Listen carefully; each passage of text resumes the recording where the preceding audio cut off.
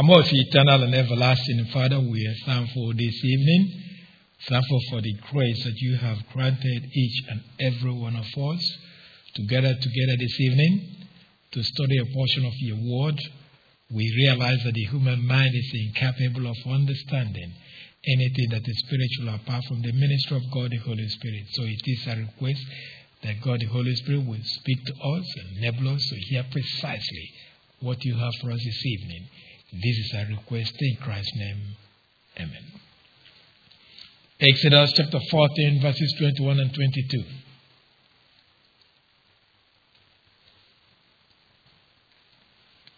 Exodus chapter 14, verses 21 and 22.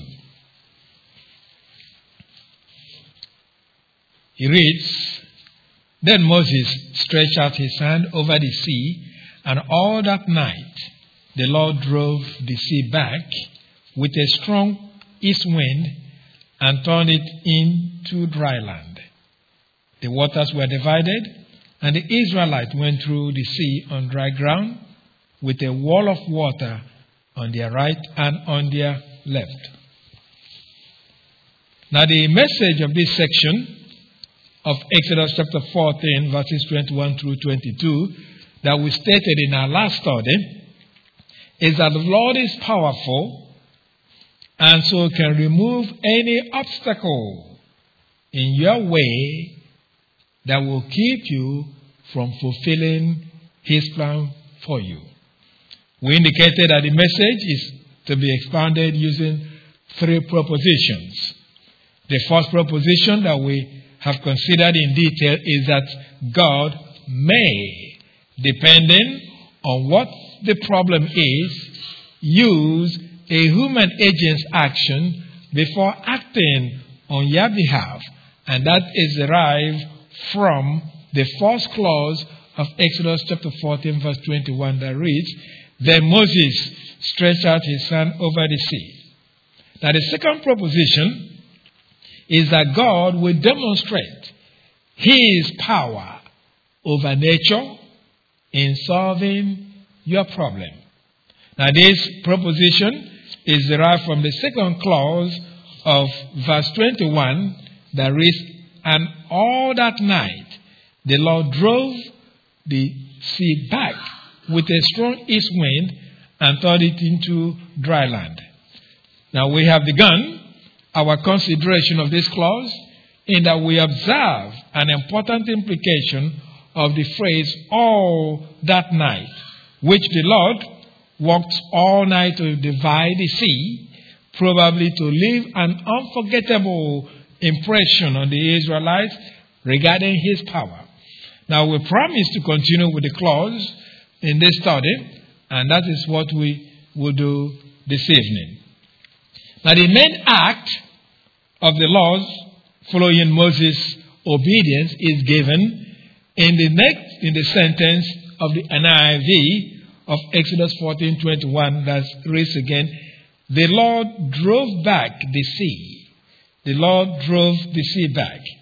Now the Lord here, of course, refers to the God of Israel that appeared to Moses and who has been guiding Israel in their travels. He is described as the angel of the Lord that has been traveling in front of Israel in verse 19 of Exodus chapter 14. There, this Lord is described in verse 19. It reads, Then the angel of God, who had been traveling in front of Israel's army, withdrew and went behind them. The pillar of cloud also moved from in front and stood behind them. Now so, he has been described simply with the word Lord, the personal name of God of Israel, as we read also in Exodus chapter 13, verse 21.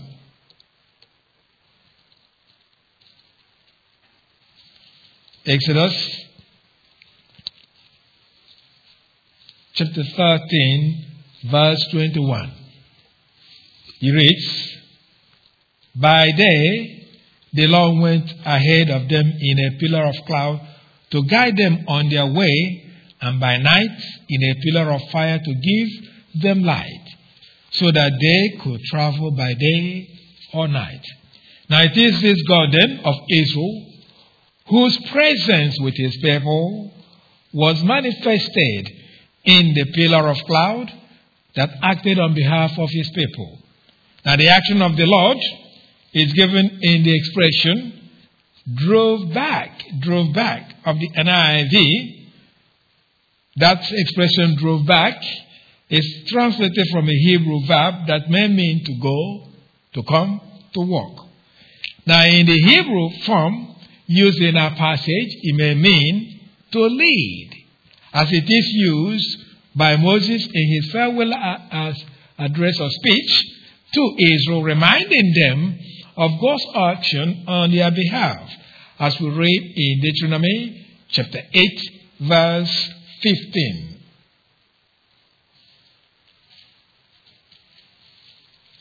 Deuteronomy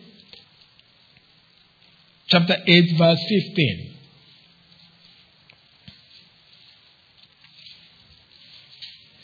Deuteronomy chapter 8, verse 15 reads, here is Moses recapping the experience of Israel as he addresses them for the last time, so to say. So he led you through the vast and dreadful desert, that thirsty and waterless land, with its venomous snakes and scorpions. He brought you water out of hard rock. Now the word also may mean to cause to flow of water, as that is the way the word is used in Ezekiel chapter 32 verse 14.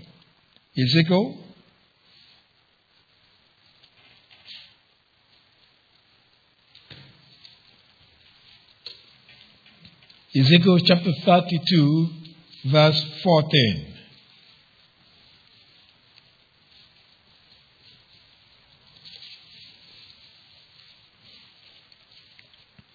Ezekiel chapter 32 verse 14 reads, then I will let her waters settle and make her streams flow like oil, declares the sovereign Lord.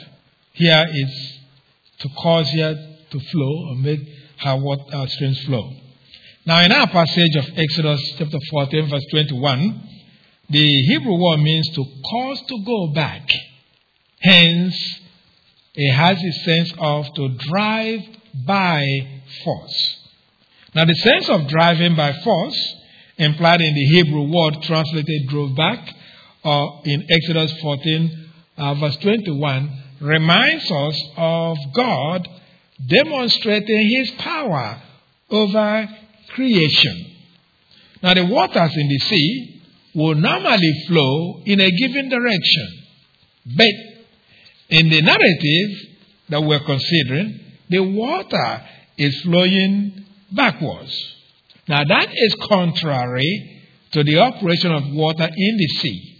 But that is what happened because God acted in a way that is contrary to what we would expect. So we can say God performed a miracle, although to him he simply demonstrated his power in a way that is normal to him or his nature. We say miracle because from our perspective, that is something impossible. But to God, that's his normal operation. So we are the one that's talk about miracle, but to God, he just doing what he does best, so to say, because that's his nature. Now God can and does perform miraculous acts directly without using an object. For example, in creation, he simply spoke his word and the universe came into existence, as implied by the psalmist's praise of God's word in Psalm 33 verse 6. Psalm 33 verse 6. Psalm 33 verse 6.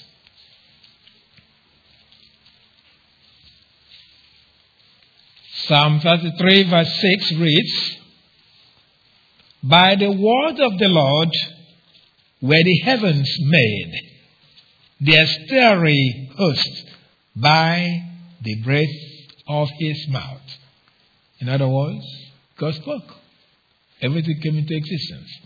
However, the Lord can also perform miracles using what he has already created, as actually in the creation of vegetation during creation week, as reported in Genesis chapter 1, verses 11 and 12.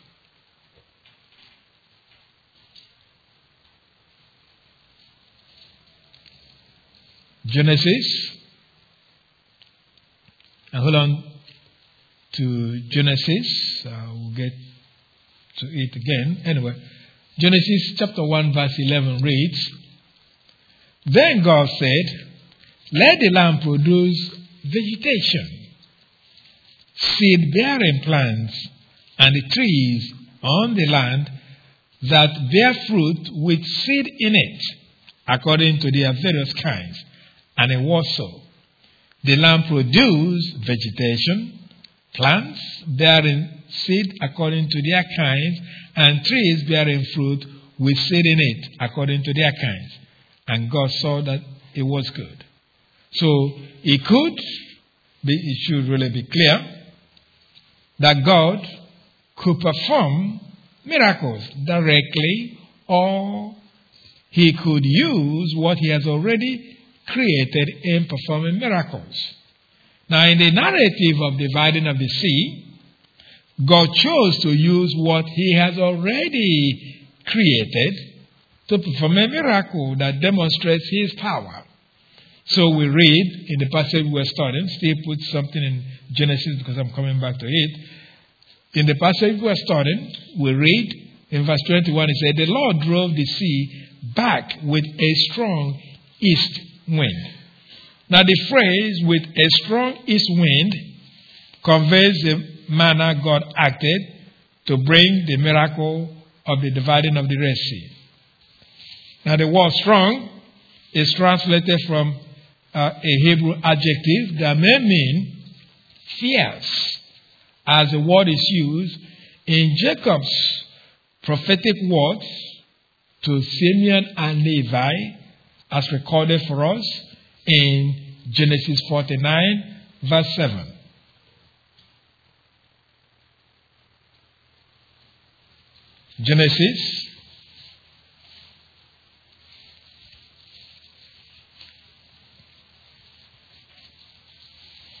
Genesis 49, verse 7.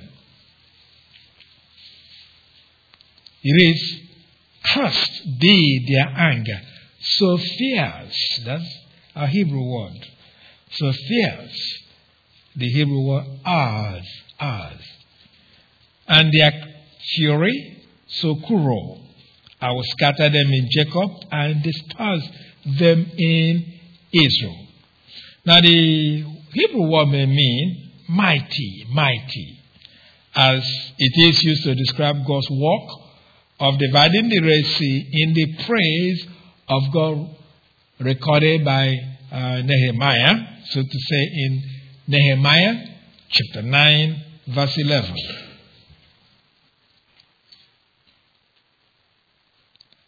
Nehemiah chapter 9, verse 11.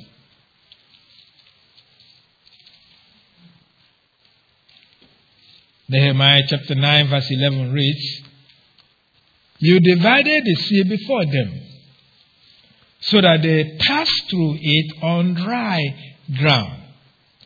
But you hauled their pursuers into the depths, like a stone into mighty waters." Again, here the Hebrew word is translated mighty.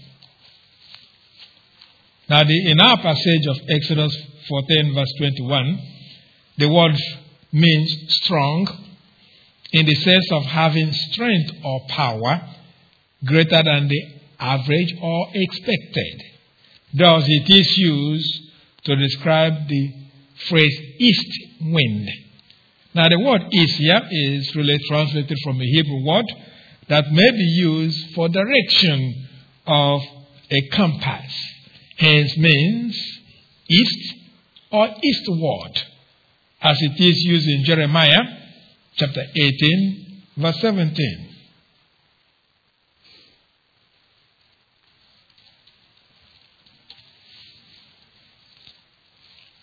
Jeremiah chapter 18, verse 17. Jeremiah chapter 18, verse 17. It reads, like a wind from the east, I will scatter them from their enemies.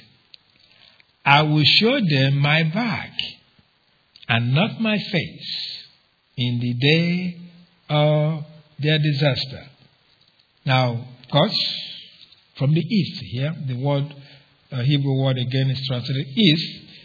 And God says, because Israel has turned their back upon me by going into idolatry when they call, I will turn my back on them.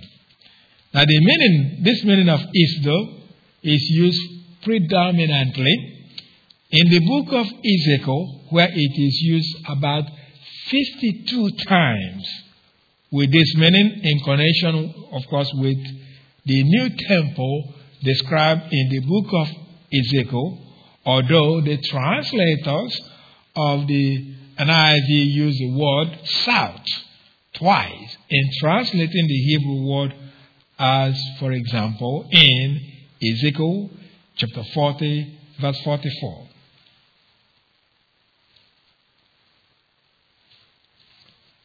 Ezekiel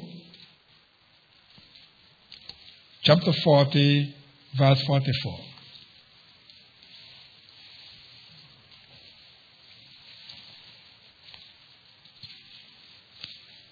Ezekiel chapter 40, verse 44. It reads, outside the inner gate, within the inner court, were two rooms, one at the side of the north gate and facing south, and another at the side of the south gate facing north. See, that phrase, at the side of the south gate and facing north, is more literally on the side of the east gate and facing the north. But here, the NIV, they use the word south. Now, the word may mean east wind. That is a wind that comes, of course, from an easterly direction, often with an associative meaning of heat and scorching wind, as it is used in Joseph's interpretation of Pharaoh's dream, recorded in Genesis chapter 41, verse 27.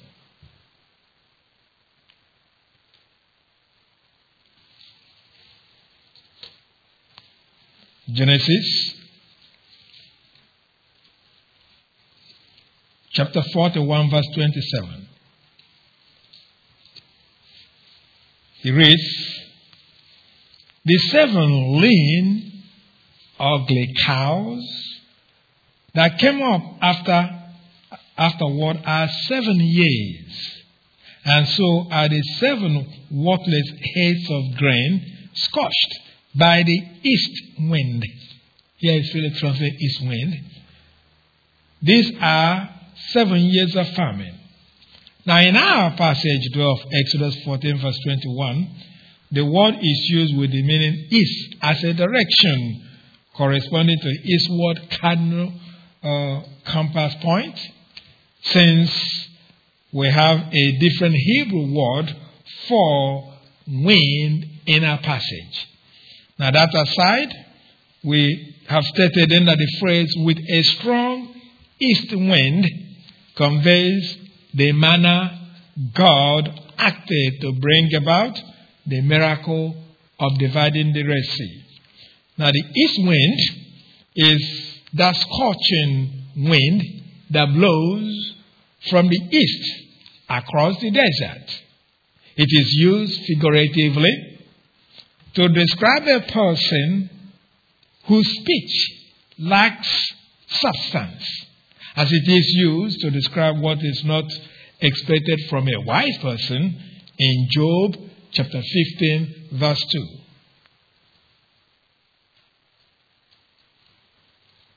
Job chapter 15, verse 2.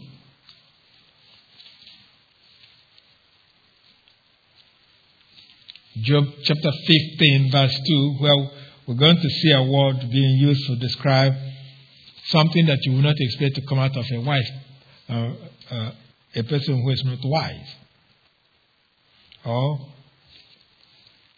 as we see, something that for a wise person, there are things you expect. For somebody who is not, there are things you also expect. Here we read Job 15, verse 2. It says, would a wise man answer with empty notions, or fill his belly with hot east wind? Now the phrase here, hot east wind, is equivalent to the idiom we use in English when we say that a person is blowing hot air. That the person is blowing hot air, meaning that the person's talk lacks substance. So that's how it is here, east wind, hot east wind, meaning lack of substance. Now this figurative usage of the east wind notwithstanding, it is primarily used in the literal sense in the Old Testament scripture. Hence, the east wind refers to the scorching wind that blows from the east across the desert. Now, although it is described as wind that blows from the east across the desert, but it is sent by God from heaven, as the psalmist described in Psalm 78, verse 26.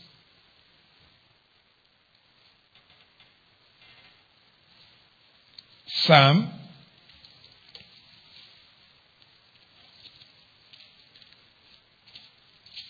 you put your marker in Psalm, or there I'll go to two passages. I'll come right back to that Psalm. Psalm 78, verse 26. He says, He let loose the east wind from the heaven, and led forth the south wind by his power. So here we're told God lets it, even though it blows across the desert, but it comes from heaven. Now the effect of the east wind, though, can be quite devastating. Thus, it is a wind that can cause the withering of vegetation, as in the dream of Pharaoh that Joseph interpreted in Genesis chapter 41, verse 23.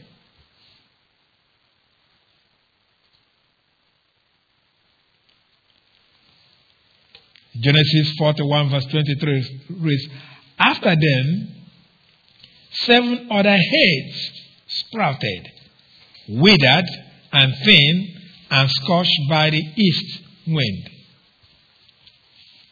Now it is the wind that God uses in certain occasion to do what he wants. Everything, the wind is in his control. That's what we say. He can use anything in nature to do what he wants.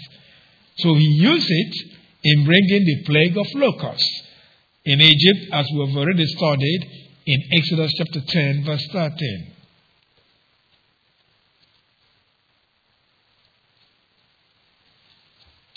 Exodus chapter 10, verse 13.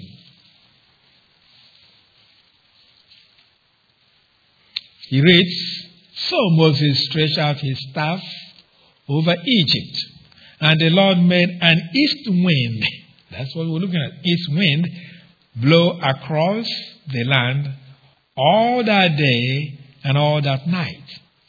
By morning, the wind had brought the locusts.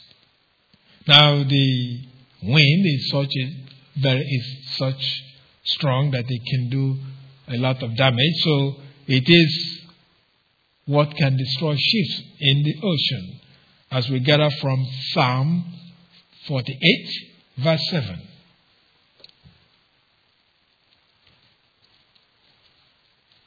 Psalm 48, verse 7.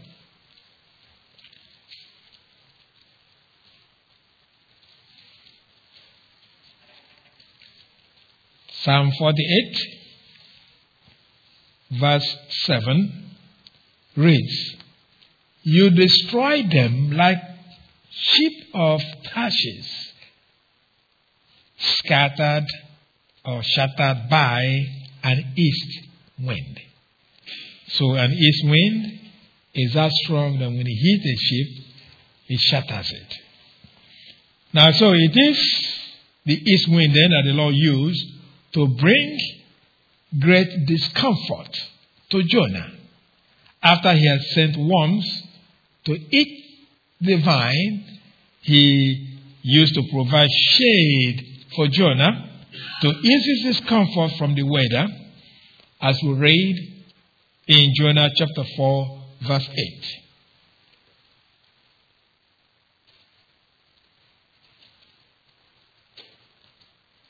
Now Jonah was angry with God for not destroying Nineveh, because he's gone. Of course, we studied that in detail. He didn't want to go to deliver God's message there, and when he did, of course, before he started running, his rationale was, "God, I know who you are. You are very compassionate. You are very merciful. So if I go there now and declare this thing to these people, they repent, you're going to leave them." And he didn't want that. He wants God to destroy them. But since God refused to do that, and he went, and after giving the message, the people repented, and he got angry. So God, in one way, set up the background to tell him he has no reason to be angry. So God provided him something to protect him from the sun, and later on sent some worms to eat the vine, and he was exposed again to the sun. And that's what we have here in verse 8 of Jonah chapter 4. So when the sun rose, God provided a scorching east wind, and the sun blazed on Jonah's head, so that he grew faint. He wanted to die and said, "It will be better for me to die than to live." So, we have seen, or we have noted, that the east wind can cause great destruction. But it is only in our passage of Exodus chapter 14, verse 21, in the entire Old Testament scripture, that east wind is described with the adjective strong. Only in this passage. It's used several times, but only in our passage that it is used with the word strong, so that we have the phrase with a strong east wind. So then, one wonders the reason for such description of the east wind that is already known as to be quite destructive in its effect. So why even describe them with that adjective strong when it's already known what it does? Well, there are two possible explanations. It is probably to focus on the power of God who sends it from heaven. In effect, the Holy Spirit wants us to focus on the power of God who can cause wind to be so strong as to accomplish his purpose of dividing the sea in the way described in our passage. So we can see his power, what he can do, that he can send that wind, and just by blowing through, it will divide the sea. That may be one reason for that adjective strong. Another possible reason is that our passage is the only place in the Old Testament scripture that the east wind is used for an incredibly unique activity of God in which He divides the sea. That's the only place. Thus, there is focus on God's power to control the wind to accomplish His purpose.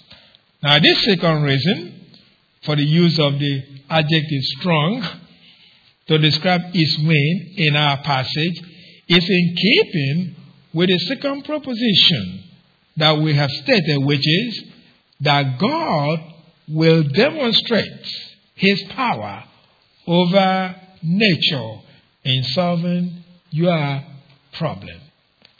We're seeing Him demonstrate this great power just to divide the sea using wind. Nothing else, wind.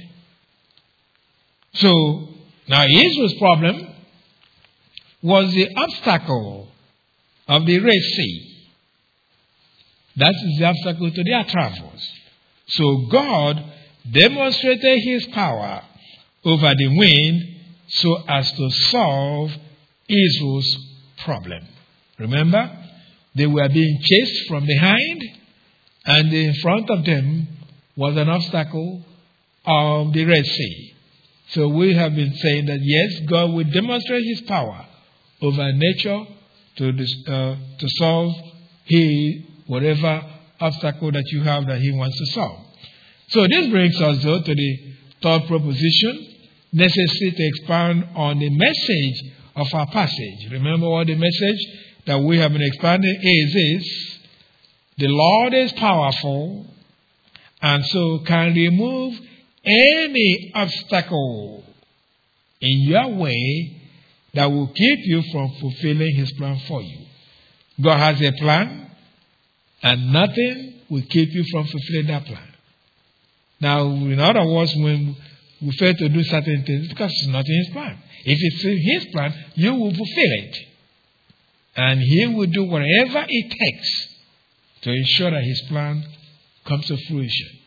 Because there's no way His plan will not be fulfilled. That's why the message the Lord is powerful and so can remove any obstacle on your way that will keep you from fulfilling His plan for you. Now, the third proposition that we need to consider is this. God will act towards your problem in a way to make clear to you the way forward out of your problem.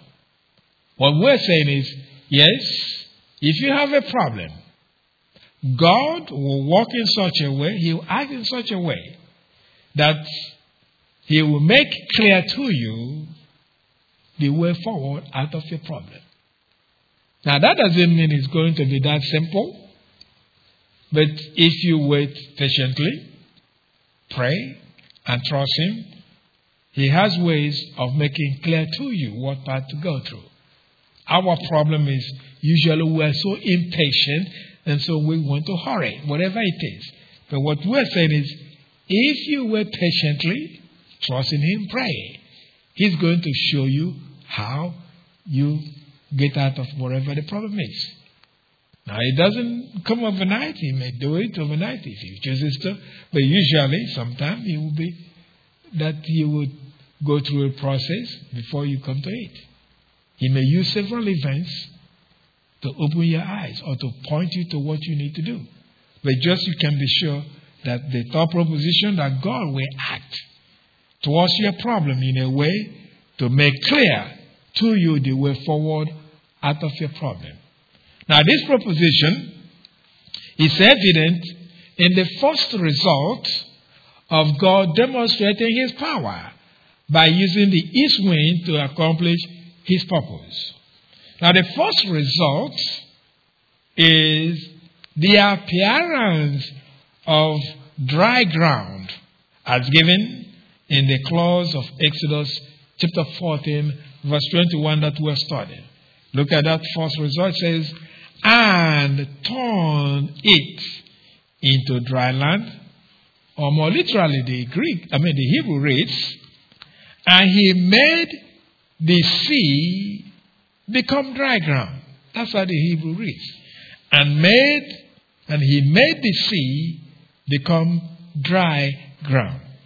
Now the clause of Exodus 14:21 in the NIV, and turned it into dry land, or literally, and he made the sea become dry ground, is one that gives the result of God using the east wind to drive the Red Sea backwards. Now this is because the conjunction "and" of the NIV is really translated from a Hebrew particle that no doubt is often translated "and" in our English versions. However, the Hebrew particle has several other usages. In our passage, there are three possible interpretations of the Hebrew particle. It could be used to indicate another action of God that is independent of the action of driving the sea backwards, and so the Hebrew particle may be translated "and that is where it's reflected in majority of our English version, as if it is another action of God. Now it could also be used in the sense of up to that time,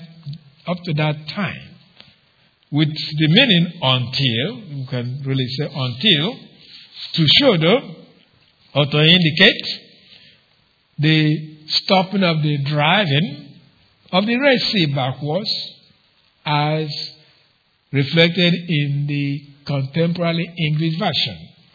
Now, it may be also used to introduce the result of God's action of using strong east wind to drive through the Red Sea, and so should be translated something like so that. Now, it is this third interpretation that is probably how the Holy Spirit intends for us to read a particle, since that will focus on the result of God's action of driving the sea backwards. Now, of over 25 English versions that I consulted, there's none that reflected this interpretation I've given you directly. To me, the closest to me is that reflected in the interpretation of this contemporary English version or the International Standard Version. Now that to me, they are the ones that come closest to reflecting the interpretation I've given. In that they, of course, they not directly translate our Hebrew particle. Instead, they began the clause with the word turning, a gerund, turning. That may imply a recognition of result of what preceded. So when they say turning, that they use it in such a way that it can reflect a result. Based on what happened, this is what's going on. So that's why they use the word turning. So anyway, we contend that the first result then of God acting using the strong east wind to drive back the sea is the ground of the Red Sea became visible, or that the dry ground was visible, so we can say that the ground appeared. Now, we can't really say all that God did, because although we think He just dried it and the people went through, it is possible that He raised up the bed of the sea, because it depends on how deep the place is. So He could have done that. But the key thing is the land appeared. That's what we see here. Anyway, we contend that the result of God driving the sea back is the appearance of dry ground, since the clause "and turned it into dry land" could be misunderstood as if the sea turned or transformed into dry land. You see, the word "turned" of the NIV is translated from a Hebrew word that may mean to place. As in the placement of a baby, in this case baby Moses, in the basket by the mother for setting him at the edge of the Nile River, as we read in Genesis chapter 2, verse 3.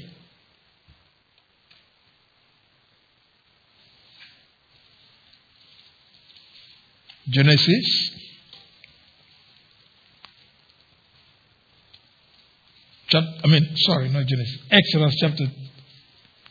Exodus chapter 2, verse 3. Exodus chapter 2, verse 3.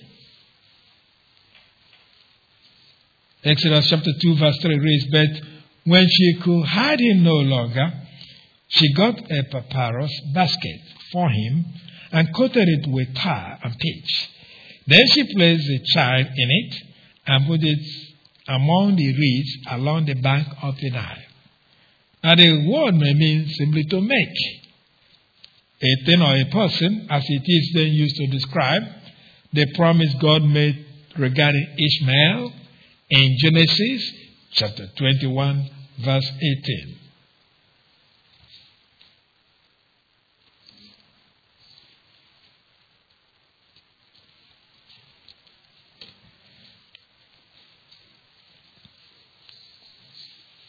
Genesis chapter 21, verse 18.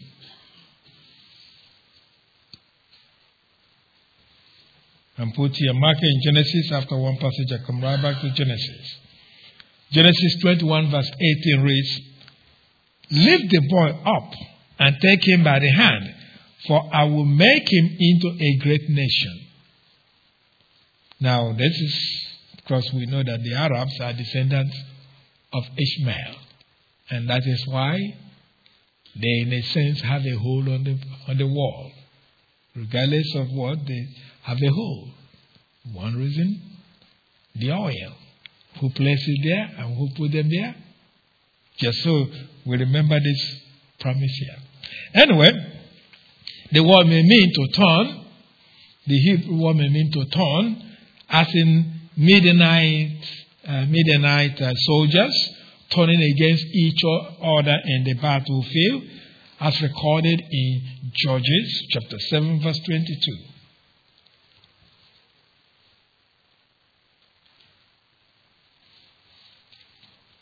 Judges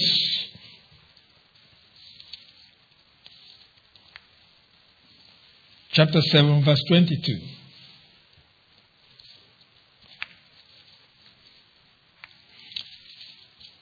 Judges chapter 7, verse 22 reads, "When the 300th trumpet sounded, the Lord caused the men throughout the camp to turn on each other with their swords. The army fled to Beth Shattiah toward Sherera, as far as the border of Abel Meholah near Tabat." Now, in our passage, the Hebrew word has the sense of to make or to cause to be. Thus, God made dry ground appear after he drove the sea back. Again, like I said, it all depends. We don't know how deep that part of the sea is. If it's so deep, then it would take a lot more miracle for Israel not to be going down a hill in order to get to where they have to cross. So either way, all we know, he raised whichever way that happened. That's the miracle is he brought the land to the level where they can cross without going to go deep. Because if you go through a deep part of an ocean, it's several hundreds of feet down. So God did something. So we read this and we're only thinking that, he divided the Red Sea. It's much more than that. That's what I'm saying. Even though it's not written that way, that he may have done something. All that we know is here the land appears. We insist, though, that the clause, and turn it into dry land, does not mean that God transformed water into dry land. But that what happened is that God moved the water so as to expose the seabed. But he did it in such a way that when the bottom of the sea was exposed, it was dry without any moisture in it. You see, the expression dry land is translated from a Hebrew word that refers to land as opposed to a body of water with a central focus on not having moisture in it, as we may gather from the 7 of the 8 occurrences of the Hebrew word used here in the Old Testament scripture, of course excluding this passage of Exodus 14:21 that we're studying. Now the Hebrew word is used to describe the location of the living things that died during the flood judgment, as we read in Genesis chapter 7 verse 22.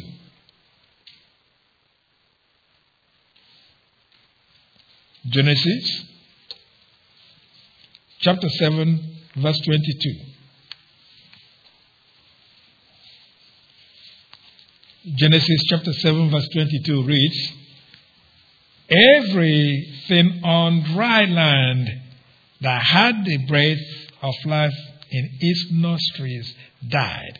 Here that means dry land, no moisture.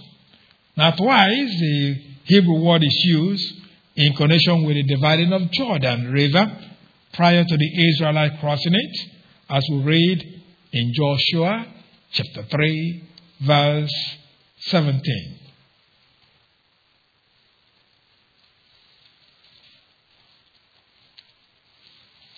Joshua, hold on to Joshua once you get it. Joshua chapter 3 verse 17.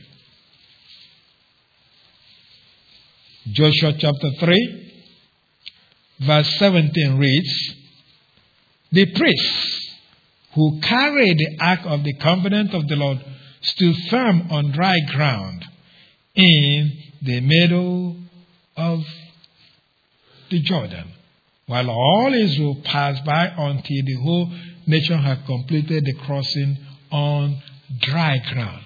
When I say dry ground, the emphasis is no moisture. Now, to contrast between dry land and water, our Hebrew word is used to describe what happened after Israel crossed Jordan on that dry land. Still in Joshua, look at chapter 4, verse 18. Joshua chapter 4 verse 18. It reads, Joshua chapter 4 verse 18 reads, and the priests came up out of the river carrying the ark of the covenant of the Lord. No sooner had they set their feet on dry ground than the waters of the Jordan returned to their place and ran at flood stage as before. Now the Hebrew word is used in connection with Jordan during the time of prophet Elijah's parting of the Jordan in 2 Kings chapter 2 verse 8.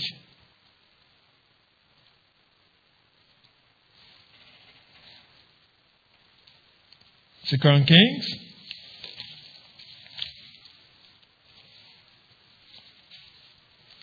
chapter 2 verse 8.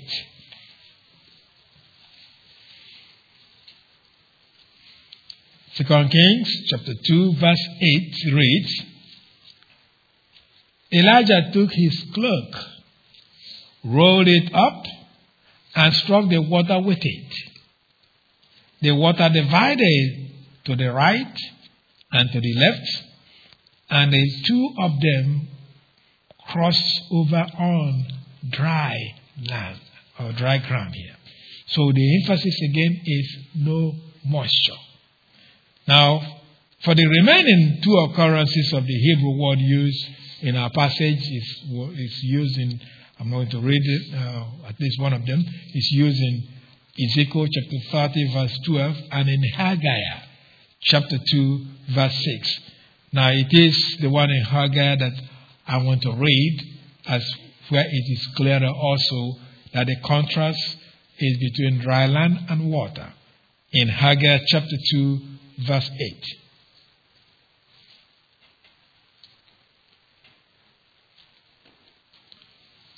Haggai chapter 2 verse 8. It reads, "This is what the Lord Almighty says.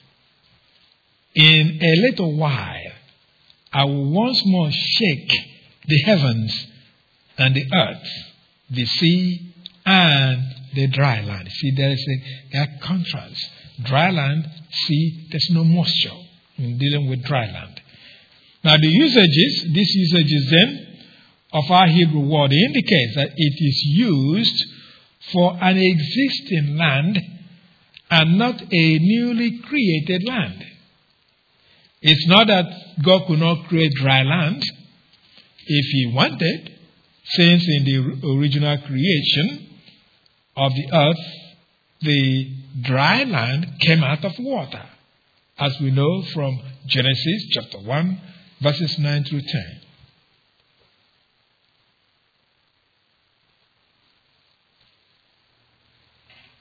Genesis chapter 1, verses 9 through 10.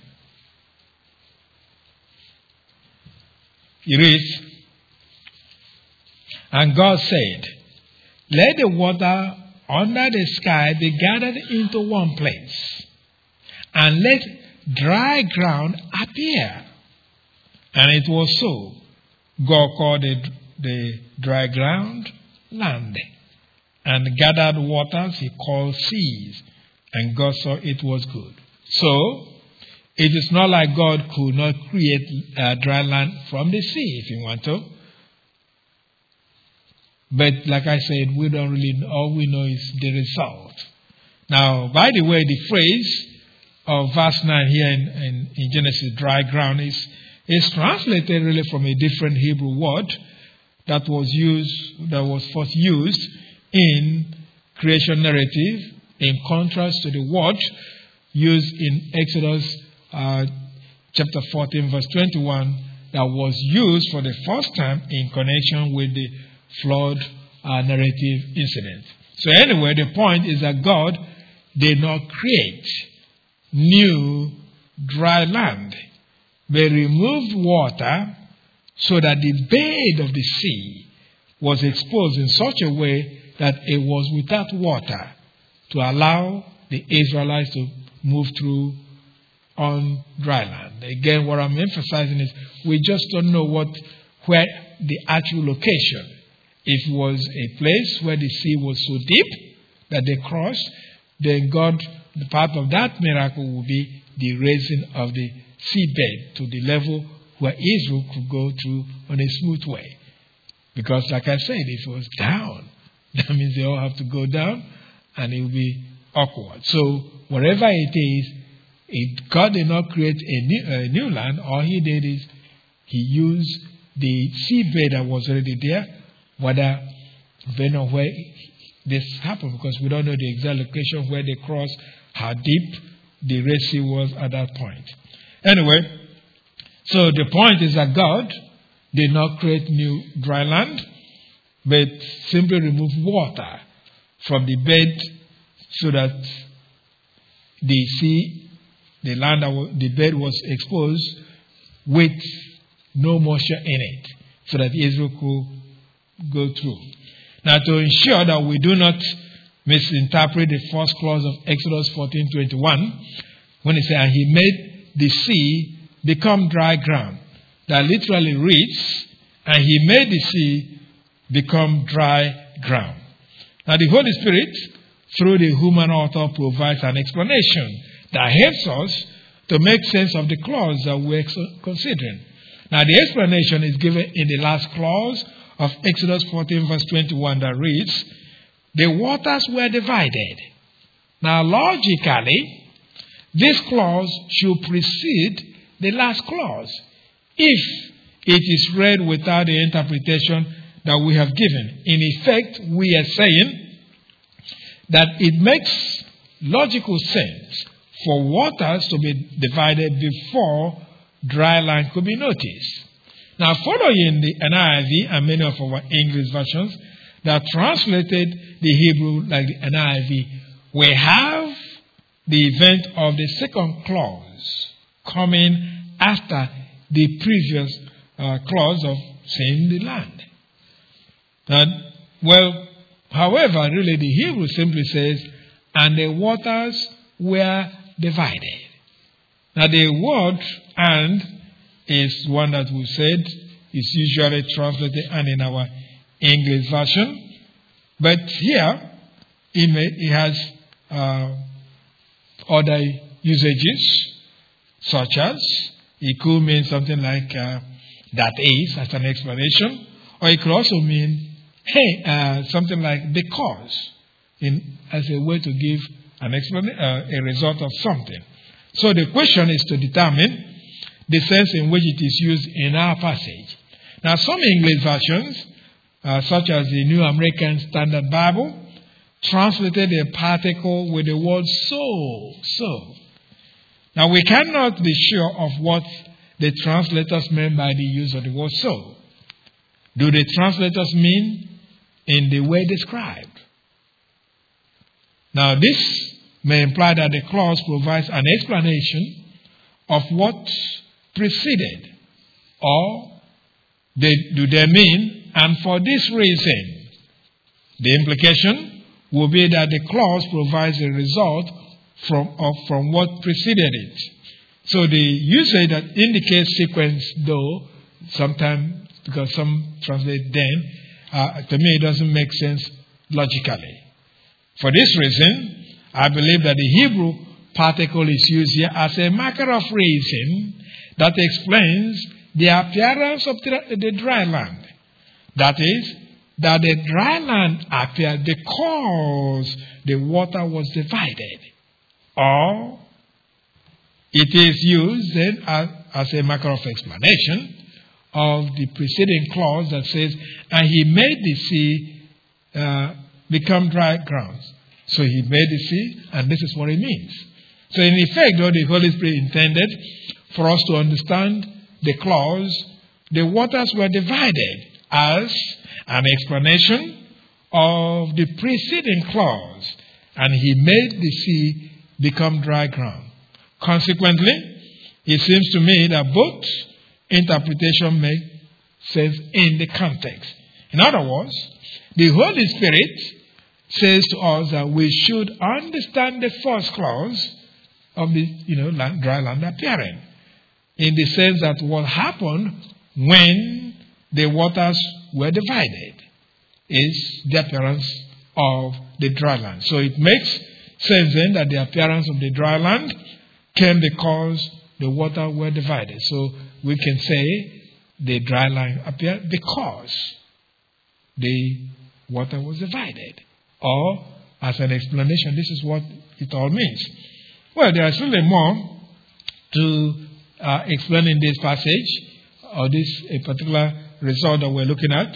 Nonetheless, we should remember the third proposition that we're focusing, which is God will act towards your problem in a way to make clear to you the way forward out of your problem. That is the third proposition that we're dealing with, that comes out of these last two clauses, but there's still more to be explained in it. However, we're out of time, and so we'll continue with the thought again that you should go home, remembering that God will act in such a way to make you know that this is the way forward out of your problem. Whatever the problem is, you only know. He only knows too. So whatever it is, we are saying based on what we're studying, God will do something in a way, and when He does it, He is going to make it clear to you. But the problem is whether you're going to be patient. Pray, wait, and apply what you know from the Scripture, and let Him guide you and make it clearer. Most of our problem as believers is that we are too impatient, and so we want to rush to the problem and not get a clear assurance from the Lord. This is the way I want you to go. But if you're patient, He's going to make it clear to you. That is the message that we want to emphasize this evening. Heavenly Father, we are thankful for the study of your word. We pray that God, the Holy Spirit, will cause us to know that because you're such a wise and caring God, that you have a way of making clear to us the way forward out of our problems. So make it clear so that we can be those who will be patient until we know clearly the way you are leading us. This is our request in Christ's name.